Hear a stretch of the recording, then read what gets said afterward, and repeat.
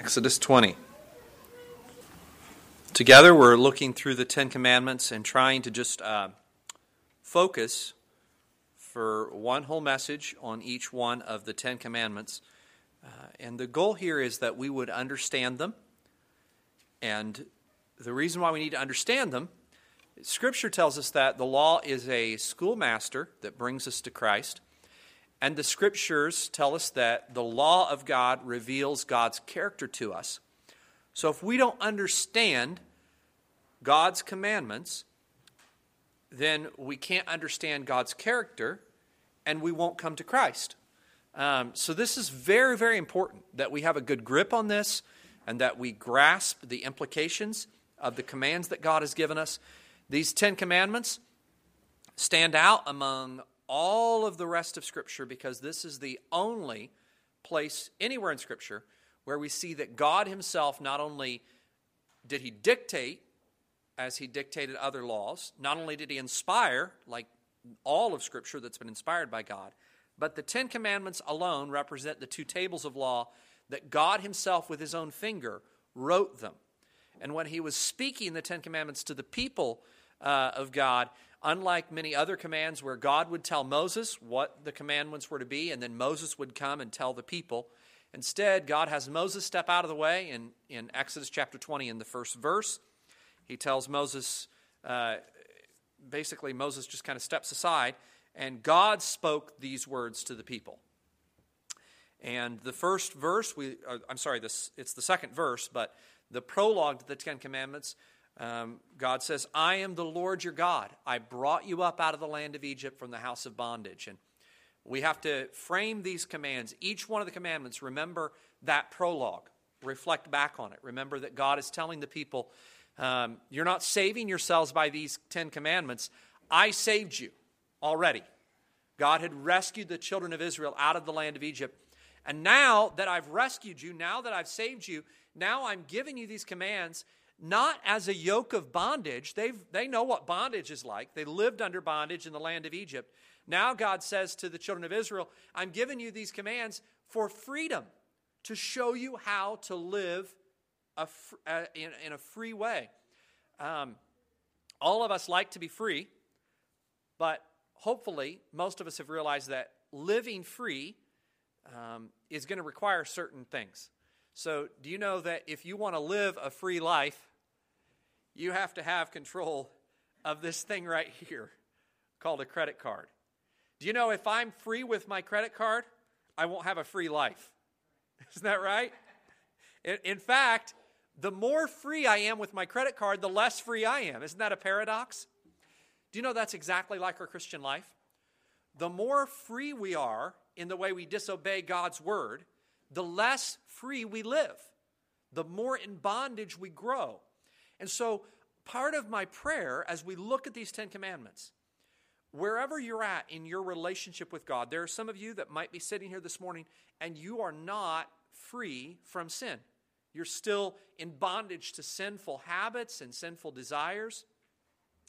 And as you hear these commands, my prayer is that your heart will cry out and recognize your need for a Savior, your need for Jesus, and your need for the freedom that only He can bring.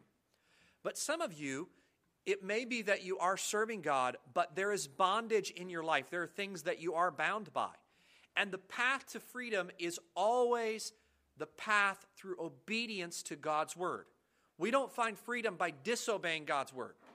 We only find true freedom by living in obedience to the word that God has given us. And so that first commandment, look at verse 3.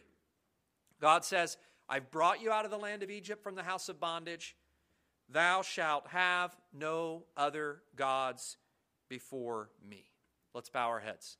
Heavenly Father, we come to you as the only true God, and we pray that you would help us to understand in deeper ways than maybe we ever have how we need to give you our worship, our adoration, all of it, and not to have divided hearts and not to have other gods that our hearts long after, but to worship you and you only with everything in our hearts and lives.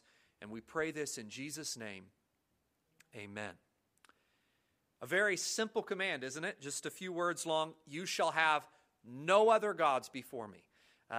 And when you read that in some translations or some ways that this command is put, it kind of sounds like God is saying, you shall not put any other gods before me, as if they're allowed to have other gods just as long as those gods aren't like, as high of gods as the one true God.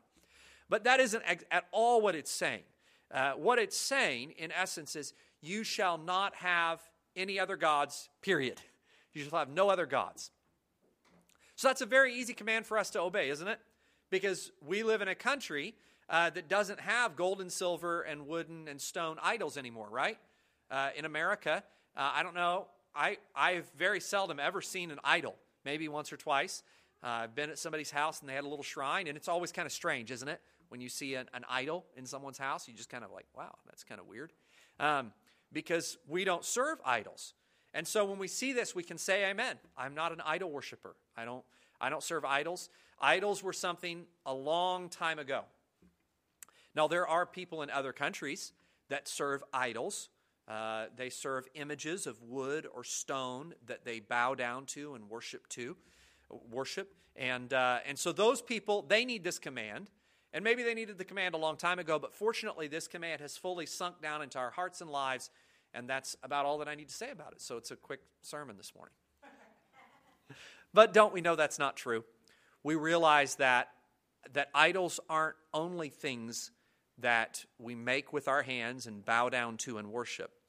In fact, John Calvin said that the heart, the human heart, is an factory of idols, that we make idols. And that's the essence of the fallen nature of humanity, is that we must serve something. And in our rebellion, we will not serve the one true God. So by definition, since we're a religious and a spiritual people, we will find something else to worship. But I'm afraid that the great danger is that if we don't look carefully enough at idolatry and what idolatry is, we can be idol worshipers and not even know it. That's a dangerous place to be, because the Scripture tells us that idol worship is a grave sin. And if we could be unintentionally even in our lives orienting our lives around the worship of something other than God, that's a dangerous place to be. If we thought about just a little bit, what is an idol? That's the first thing that we need to understand, because an idol is not simply something that is made with human hands that people physically and literally bow down and worship and pray to. It's more than just that, because in the culture that we live in, many people do not consciously and intentionally worship at all. Acts of worship are not part of their life. In fact, some people come to church on Sunday and don't worship. So that tells us that as people, that just the way our culture is and the way our minds work, we have shoved worship to the periphery of our life as far as the way we think about it, so we don't think about what worship includes, what worship is about, what it means. So the first thing that an idol is going to involve is sacrifices.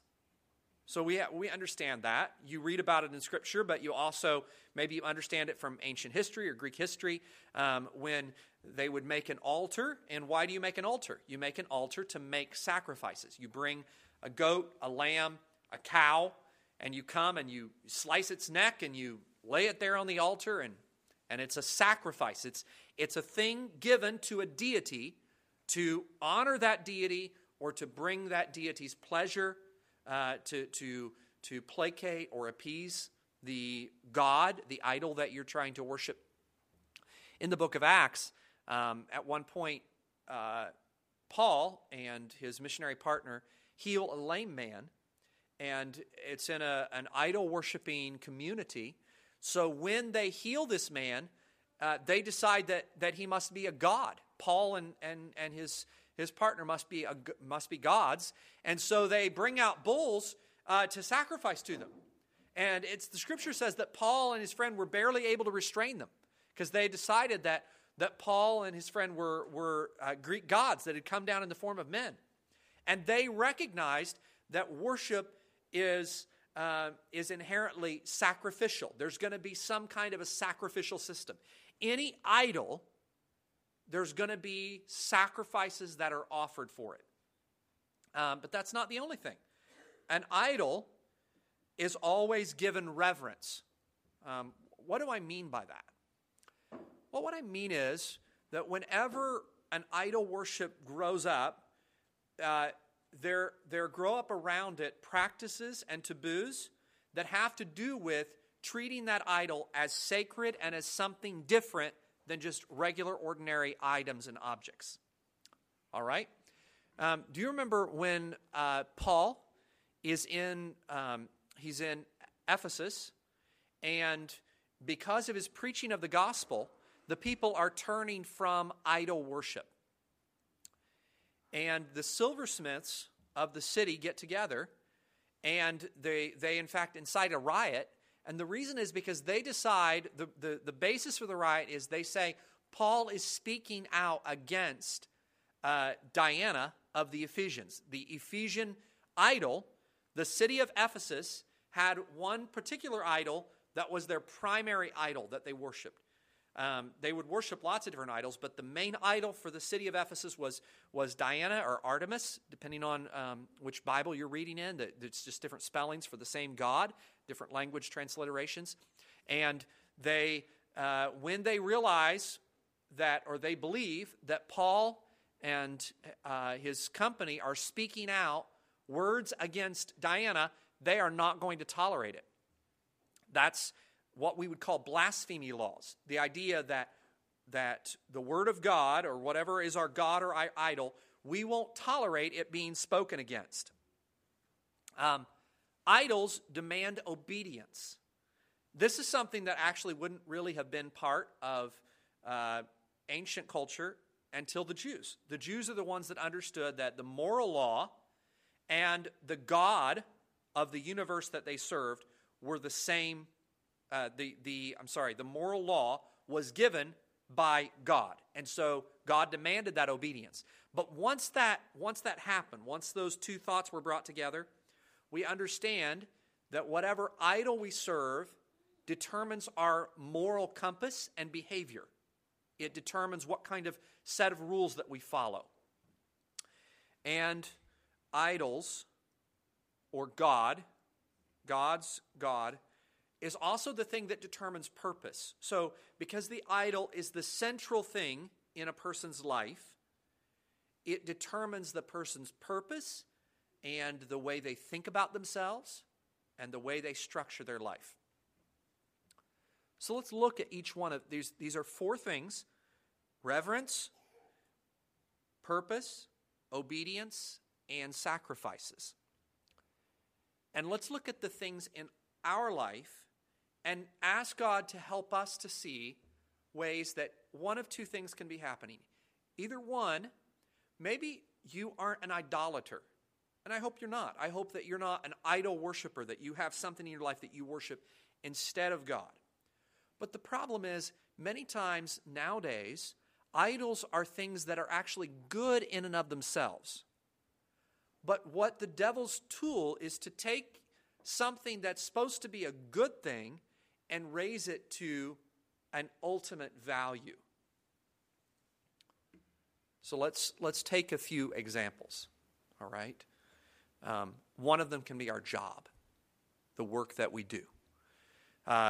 God calls us to work. He calls us to work with our hands, work with our minds, to create value. That's part of what gives us purpose in life. But what can happen is that we can decide to rest, to place in our job itself, in our vocation, our ultimate standard of value. So I decide the work that I do is what gives me value. And then I determine that I'm going to structure all of my life around that work. What are some dangerous things? Well, one of them is that we can decide to compromise in our beliefs and our morals because we need to work. So we We justify it like this. Well, I have to work. God wants me to work. So therefore, even though I know that this would be wrong, I have to work, and my work says that I must do this, so therefore it must be okay. Do you see what's actually happening? What's happening is that we're drawing our moral compass from our work, and we might say that we're making God our ultimate value and our ultimate allegiance, but in essence, we're deciding that our job and the rules and the moral system that our job imposes on us trumps whatever morals God wants us to live our lives according to. Children. If you have kids, you realize very quickly how easy it is to make kids the center of your universe. The thing that you build your purpose and your meaning around.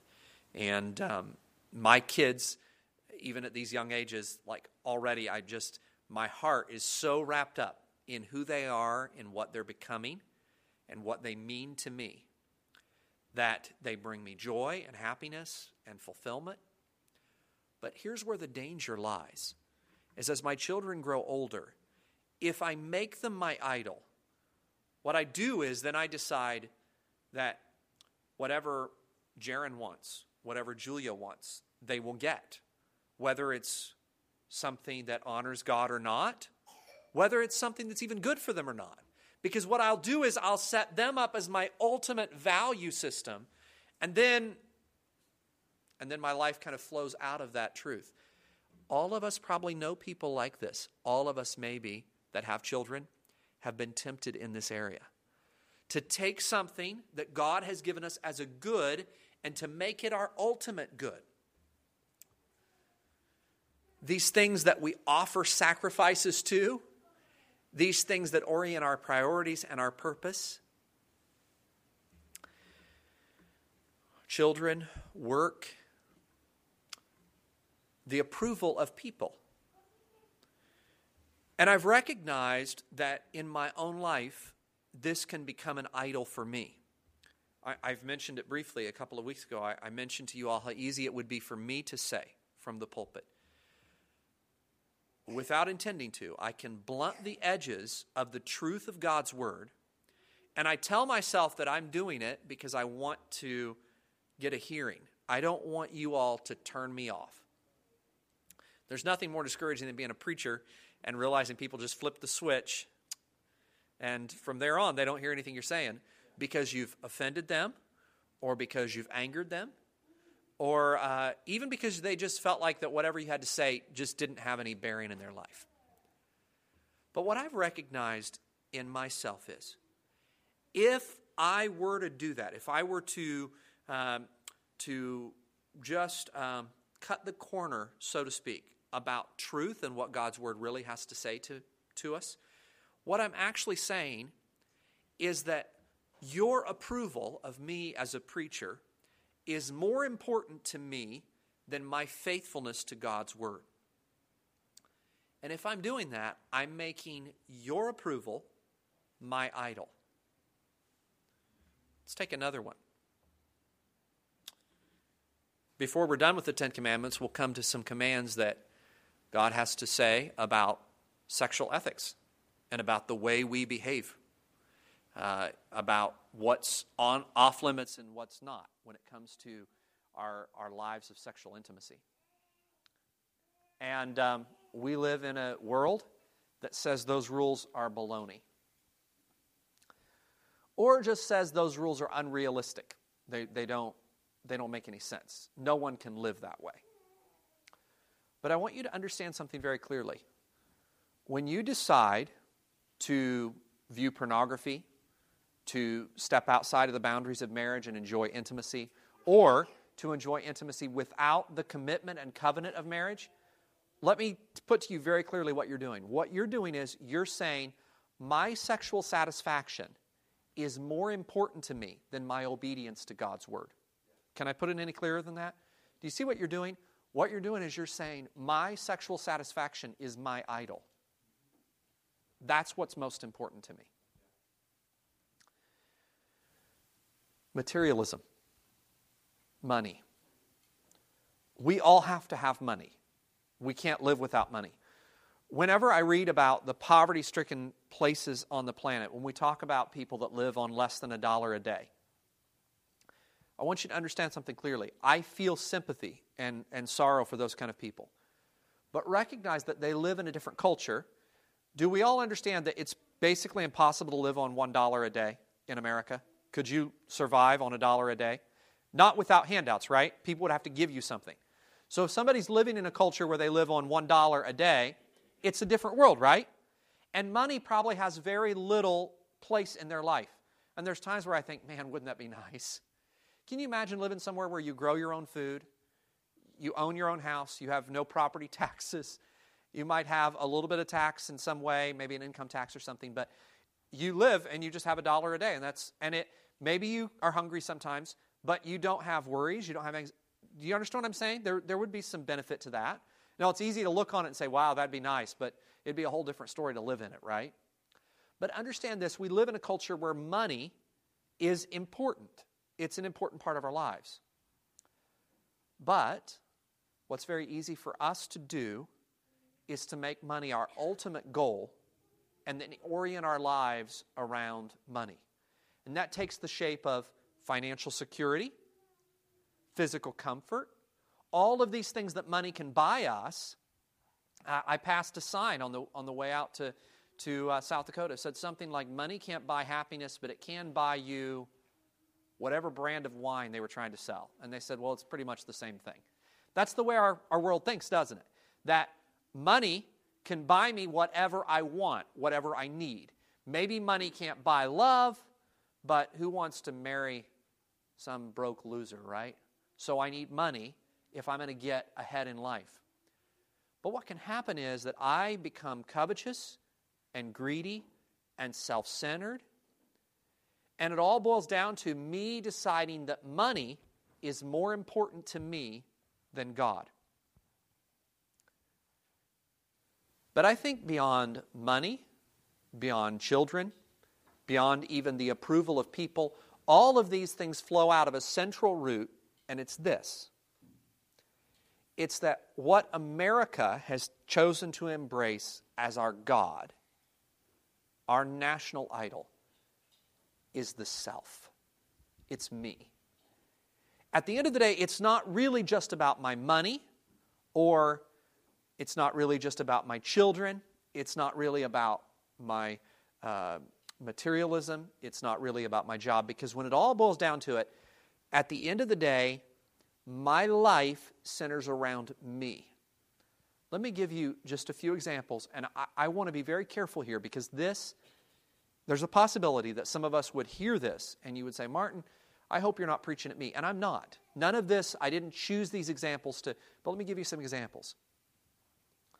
When Scripture gives us God's requirements for our sexual ethics and the way that we behave in intimacy and the way marriage, how that's important, our world has decided that marriage is very important. That's true. But what is more important is your own personal fulfillment. And it's more important that you live a fulfilled life than even that you have a faithful marriage.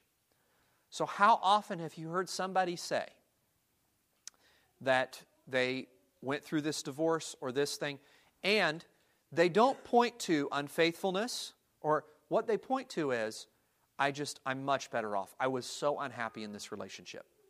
Are you with me? Do you follow me? I was so unhappy, I couldn't hardly handle it. Now, what are we saying when we say that?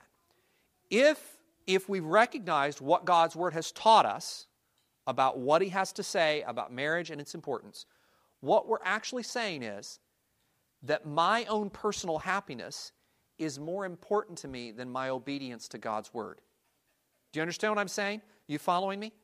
What we're saying is, it's more important to me that I be happy than that I be faithful to the promises that I've made. Let's take another example. This is kind of preaching to the choir when I'm preaching to you all, a faithful crowd on a Sunday morning when there's snow on the ground outside and there's cold weather. But I know, and we've talked about, the temptation to not be faithful to worship. I'm not talking about when you're sick or something unforeseen has come up or there's extenuating circumstances. I know this happens sometimes, but let me give you an example of what my fear is, what the danger is. When I decide that worship in God's house does not fit in my schedule, the danger is that what I'm saying is that my schedule is more important to me than the worship of God. So in essence, I'm worshiping my schedule instead of worshiping God. Do you see what I'm saying? Because what I've decided is at the end of the day, it's more important that I have my rest and my beauty sleep and my time to relax and chill than it is for me to honor God. Do you see what I'm saying? Are you following me? Now, all of us would understand that's what we were saying if there was an announcement made and one of you that's here this morning and you're not married, you have found the love of your life and you all are planning the wedding and the wedding's going to be in 2 months. And we put the announcement on the back bulletin and we say in 2 months they're going to be getting married and we're all excited, we're all planning. And when the wedding day comes, one of you here that's a very good friend of the person that's getting married, you don't show up at the wedding. And later on, you see the happy bride and groom, and you apologize to them for not showing up at their wedding by saying, "So I'm so sorry I didn't make it to your wedding, but I was really tired, and so I took a nap." Okay? What would that make you feel if you were the bride or groom, and that was the excuse given? Someone said, I really wanted to go to your wedding, but I was just tired and I took a nap. Would that make you feel like your wedding was a very important event? Like, wow, they must really think I'm an awesome friend. That they would, honestly, if you don't show up because you took a nap, probably just don't give any excuse at all. Just say, I wasn't able to come. But do you understand how easy it is for us to do that same exact thing for God? To say to God, well, I want to give you more of my time, but I need my sleep. I need my whatever it might be. Okay? I'm not saying it to be critical at all. I'm saying it to be faithful. Do you see how what we're doing, if we're not careful, is we're taking the God that we say we serve, the maker of the universe, the creator of stars, the one who's redeemed us and saved us, and telling God, I'm sorry, but you're very important to me. But there are a few things that are a little bit more important than you are, and so those things have to come first. It's not how it works. When we're doing that, what we're doing is we're telling God, my personal comfort is more important to me than my worship of you. So what that means is I worship my physical comfort. Right? I bow at the altar of me, of what makes me happy, of what makes me feel good, of what makes me feel fulfilled, and what I want to feel good about my life. That's what's most important. And if God fits in that plan of making me feel good, yay, I'm here. I'm all in, man. I'm going to be so into worshiping God because He's what makes me feel good. But if He gets in the way of me feeling good, then I'm sorry, I come first. Do you realize that that's how most of us in America live? God is about making us feel good. It's about how to fit God into our life in a way that doesn't cramp our style, that doesn't limit our options when it comes to exploring our potential. So God is He's a trinket to have. He's a little gadget or gizmo to keep in my pocket. And it's so good to have Him with me when I really need Him. But if you're expecting me to reorient my entire life around my worship of God, preacher, you have another thing coming. Because at the end of the day, God is not the sovereign of the universe whom I serve. God is my pet. My comfort is my idol. Recognize that Scripture doesn't know anything about a worship of God that is not covenanted and committed, that makes promises that God can depend on. Where we say, God, because you're the center of my universe, because you are the sun that my world revolves around, therefore I have done these things in order to make sure you stay in the center. Now, I'm going to get really personal now about some things that you need to do. All right? I was just talking to my wife earlier this week about giving. And in our family, in our little household, we attach a particular percentage of our income to how much we give to the church. All right? So, as pastor and pastor's wife, out of our income, every bit of income we have, as much as possible, unless we get some $5 gift and forget or whatever, we really try to be conscientious about making sure that there's a percentage that always goes to God. Why do we do that? Well, because if God is truly the center, if He's the one I serve, if He's the one I'm making sacrifices to, the one that gives me purpose, if I want you to listen to me clearly. If I don't attach a percentage to it, the danger is that I just really don't give God much at all. Are you following me? I think that it's healthy for you to look at your life and look at your checkbook and say, and I'm not saying this, I haven't signed any paperwork, I don't even know what you all give. I don't know individual numbers at all. So this is not remotely aimed at any person. But I think it would be healthy for you to look at your life, look at your checkbook, and recognize, okay, God is worth 3% of my income. God is worth 5%. Now, I know there are times in our lives where we're extremely strapped financially, and that's a difficult, for us, in our family, the number's always been 10%. I've never had a time in my life when I didn't do that. But what I'm telling you is you need to look hard at your life, because what you may be telling God is, you're worth 1% of everything that I get. I think that's plenty. 2%, 3%.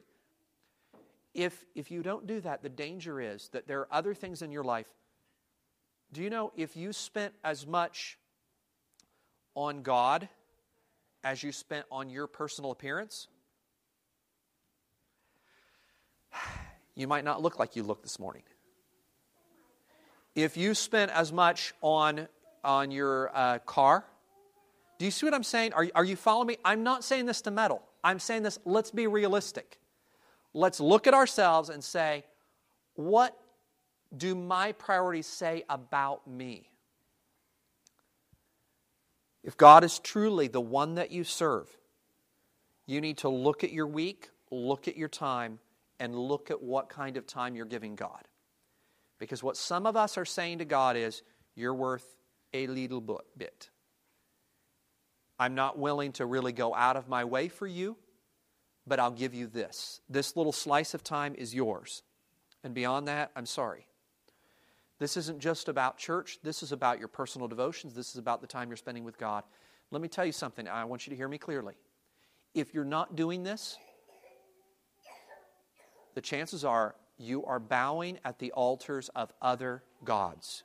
You're an idolater and you don't even realize it. There are idols in your life. You may feel like Jesus is the center of your world and God is the one that you serve, but really, anyone else looking at your life would say, the truth is, I can tell you what you serve. And what you serve is your own personal comfort. You serve your future financial security. You serve all these other things they're good things, as long as they're oriented towards your worship of God. Do you know that the way God has designed us is that we put God in the center and everything else lines up in a way that honors Him and brings us fulfillment. But if we put our personal fulfillment in the center, and I'm living for my personal fulfillment, we're taking something that was never meant to be in the center. It was meant to serve the sovereign glory of God.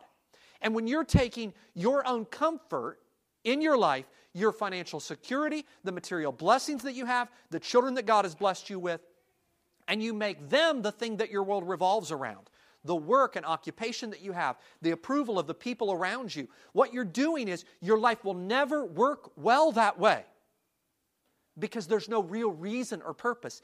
But instead, if you put the sovereign glory of God in the center, my work makes sense. Because now my work is oriented towards providing for my needs so that I might glorify and honor God. It doesn't glorify God when you're not taking care of yourself, your family, and the church of God. It doesn't glorify God when you're lazy. But all of us here have the privilege of work. And if you have that privilege, it doesn't exist for itself. It exists to glorify and honor God. Your personal comfort is a blessing that God has bestowed upon you. It is not meant to exist for its own sake. And when you try to orient everything towards your own personal comfort, you know what I found about that? Is that the people that do that the best live the most miserable lives of all.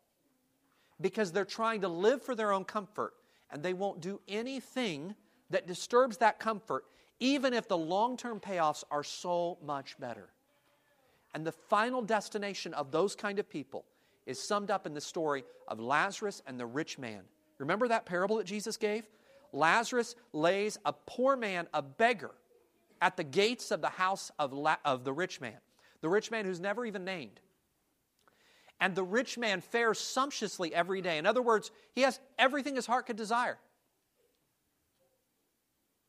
And the poor man, Lazarus, lays at the gates. He begs, and the dogs come and lick his sores. You want to talk about a miserable life. But Scripture says that when he dies, he's taken into Abraham's bosom. And the rich man goes to hell. And the rich man cries out in torments. The man who'd lived a life in perfect comfort and ease is now in utter torment. And the one who lived a life oriented towards pleasing God and honoring Him now lives an eternity of comfort and tranquility in the arms of the Savior. And Jesus gives this comment from the lips of Abraham in the story when he says, "Rich man, remember that in your lifetime you received good things, and Lazarus evil things.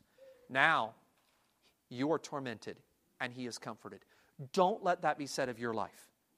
That you built your life around your own personal comfort, and at the end of the day you found that you had lost not only your own personal comfort, but your own eternal soul.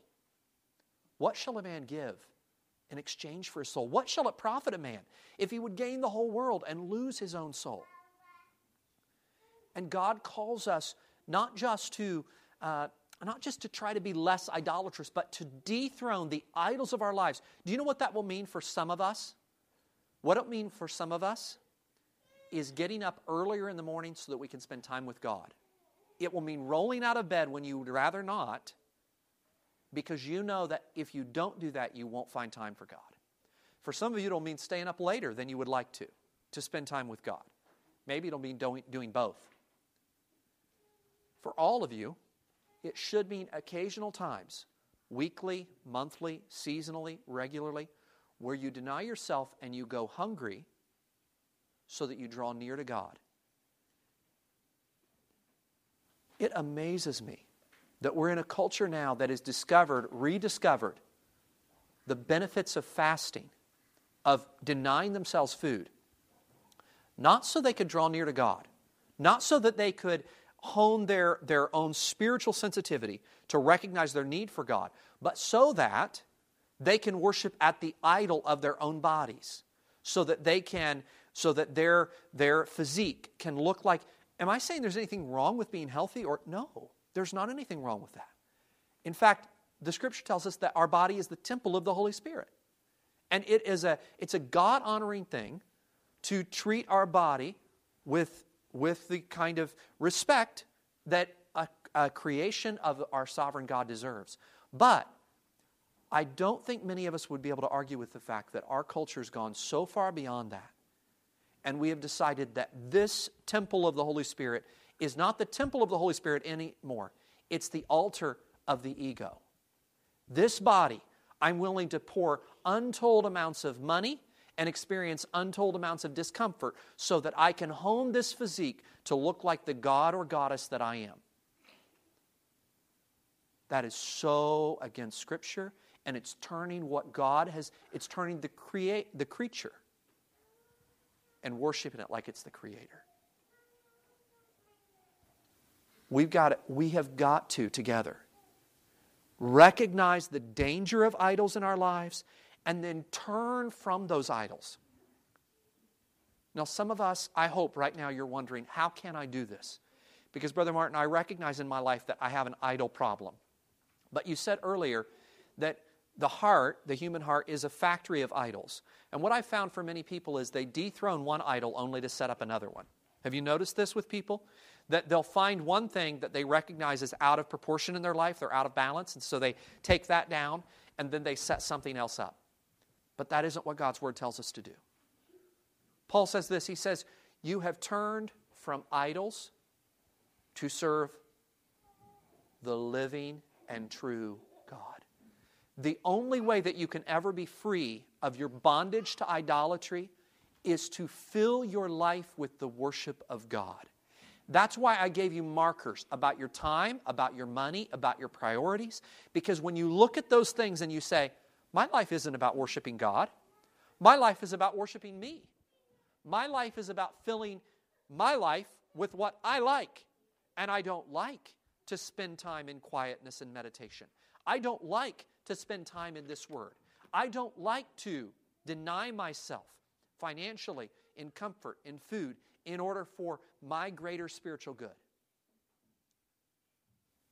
But if you will turn to the living God, if you will cry out to God, if you will say, God, deliver me from these idols. Deliver me from the idols of men's applause, the idols of financial security and stability, the idols, all good things. But they're only good things when they all serve the living and true God. When everything that right now in your life is an idol becomes instead a worshiper of God. So in essence, a person could look at your life, and every area of your life, they recognize that it bows to the one true God. That they see in your life that you're not all about your own comfort. You recognize that you accept comfort as a gift, but you're willing to deny yourself, not for your own pleasure and your own goodness, but so that God may be praised. You're willing to deny yourself, maybe some little perks that you could afford so that you may give more to God. It's not about just propping up the church. This has nothing to do with that. At a certain point, beyond the fact that I believe every person should do their best to support their local church, give extra to other places. Find people, deserving causes in mission fields and ministries, other places. I don't care, but what I do care is that you find ways to make your budget reflect the fact that it worships and honors God. And when we do that, what we find is our life takes on meaning and purpose. Do you know that some of us struggle with issues that would be gone if we would only turn to God? Do I mean that God just fixes everything in your life? No. You all know that my wife and I live every day with her rheumatoid arthritis, and I know that it's a blessing in disguise from God who knows what I need best. And He knows that if what would be best for me is for Him to remove that, it would be gone tomorrow. But I accept it from Him. But what I do know is that when we struggle with constant impatience and frustration with everybody around us, when we struggle with being kind and loving towards the people that we really care about, when we struggle with anger and frustration and it flares up at the slightest provocation, when we struggle with a crippling kind of anxiety, I am not just saying, well, if you'll just do what I'm saying, it'll just all go. But what I am saying is this, that God has given us promises in His Word, but those promises rest on our obedience. And you cannot live a life in disobedience to what God has commanded and expect your life to work out. But thanks be to God who giveth us the victory. The God who's able to make all of our idols now bow down before His feet. God can help you right now and right here to look to Jesus, the author, the finisher of our faith, the one who for the joy that was set before Him, Jesus modeled every one of these things. Jesus was one who stayed free of the bondage of materialism and money. And when people came to Him and said, Master, I want to go see the house you live in, He said, foxes have holes and birds of the air have nests, but the Son of Man has nowhere to lay His head. What is Jesus saying? He was free of all the material concerns. And I believe, had Jesus had the nicest house you could live in, He would have held it with an open hand before His Father, knowing that it was a gift from God and not a thing to be worshipped. Jesus was one who was willing to deny himself sleep and food and rest and comfort. You know why? For your salvation, so that you could know God. Jesus was one who was willing to set aside his own place and authority and take the humble path of eventual crucifixion on a Roman cross so that you and I could be saved. And then he calls us to follow in his footsteps, to set aside the weights of sin and distraction and idolatry so that we might serve the living and true God. And the beautiful thing is that when we do, just like Jesus' life pointed others to the Father, our lives can point people to Jesus. Everything about our life. Not just the words that we say, but the attitudes of our heart, and everything in our priorities just becomes arrows that point back to God. May God help us to be a church full of people just like that.